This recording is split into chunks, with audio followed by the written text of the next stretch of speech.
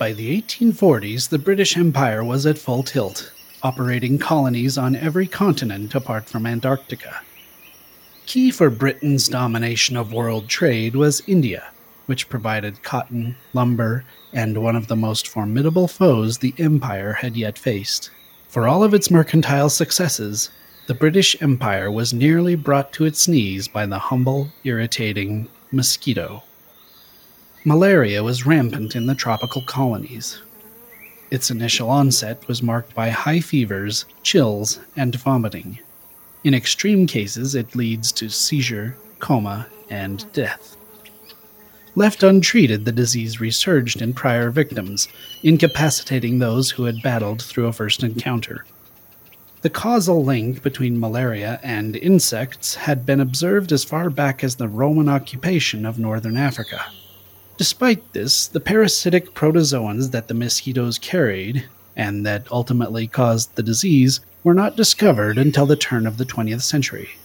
What was known was an effective, if gustatorially unpleasant, treatment.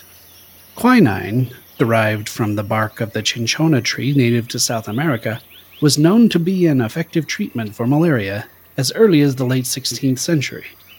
The dried and powdered bark was shipped around the empire to battle malaria and maintain British presence in the colonies. The unpalatable taste of the bitter alkaloid was a common complaint, and as a remedy, colonists began mixing the substance with water and sugar.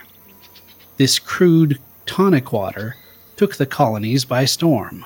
In short order, the officers of the British military began adding this new, more pleasant dose of malaria prevention to their afternoon tipple. Gin, a favorite among the military elite, was the natural choice, and thus the gin and tonic was born. It may never be known who was the first to mix anti-malarial business with pleasure, but the gin and tonic's historical relevance should not be overlooked.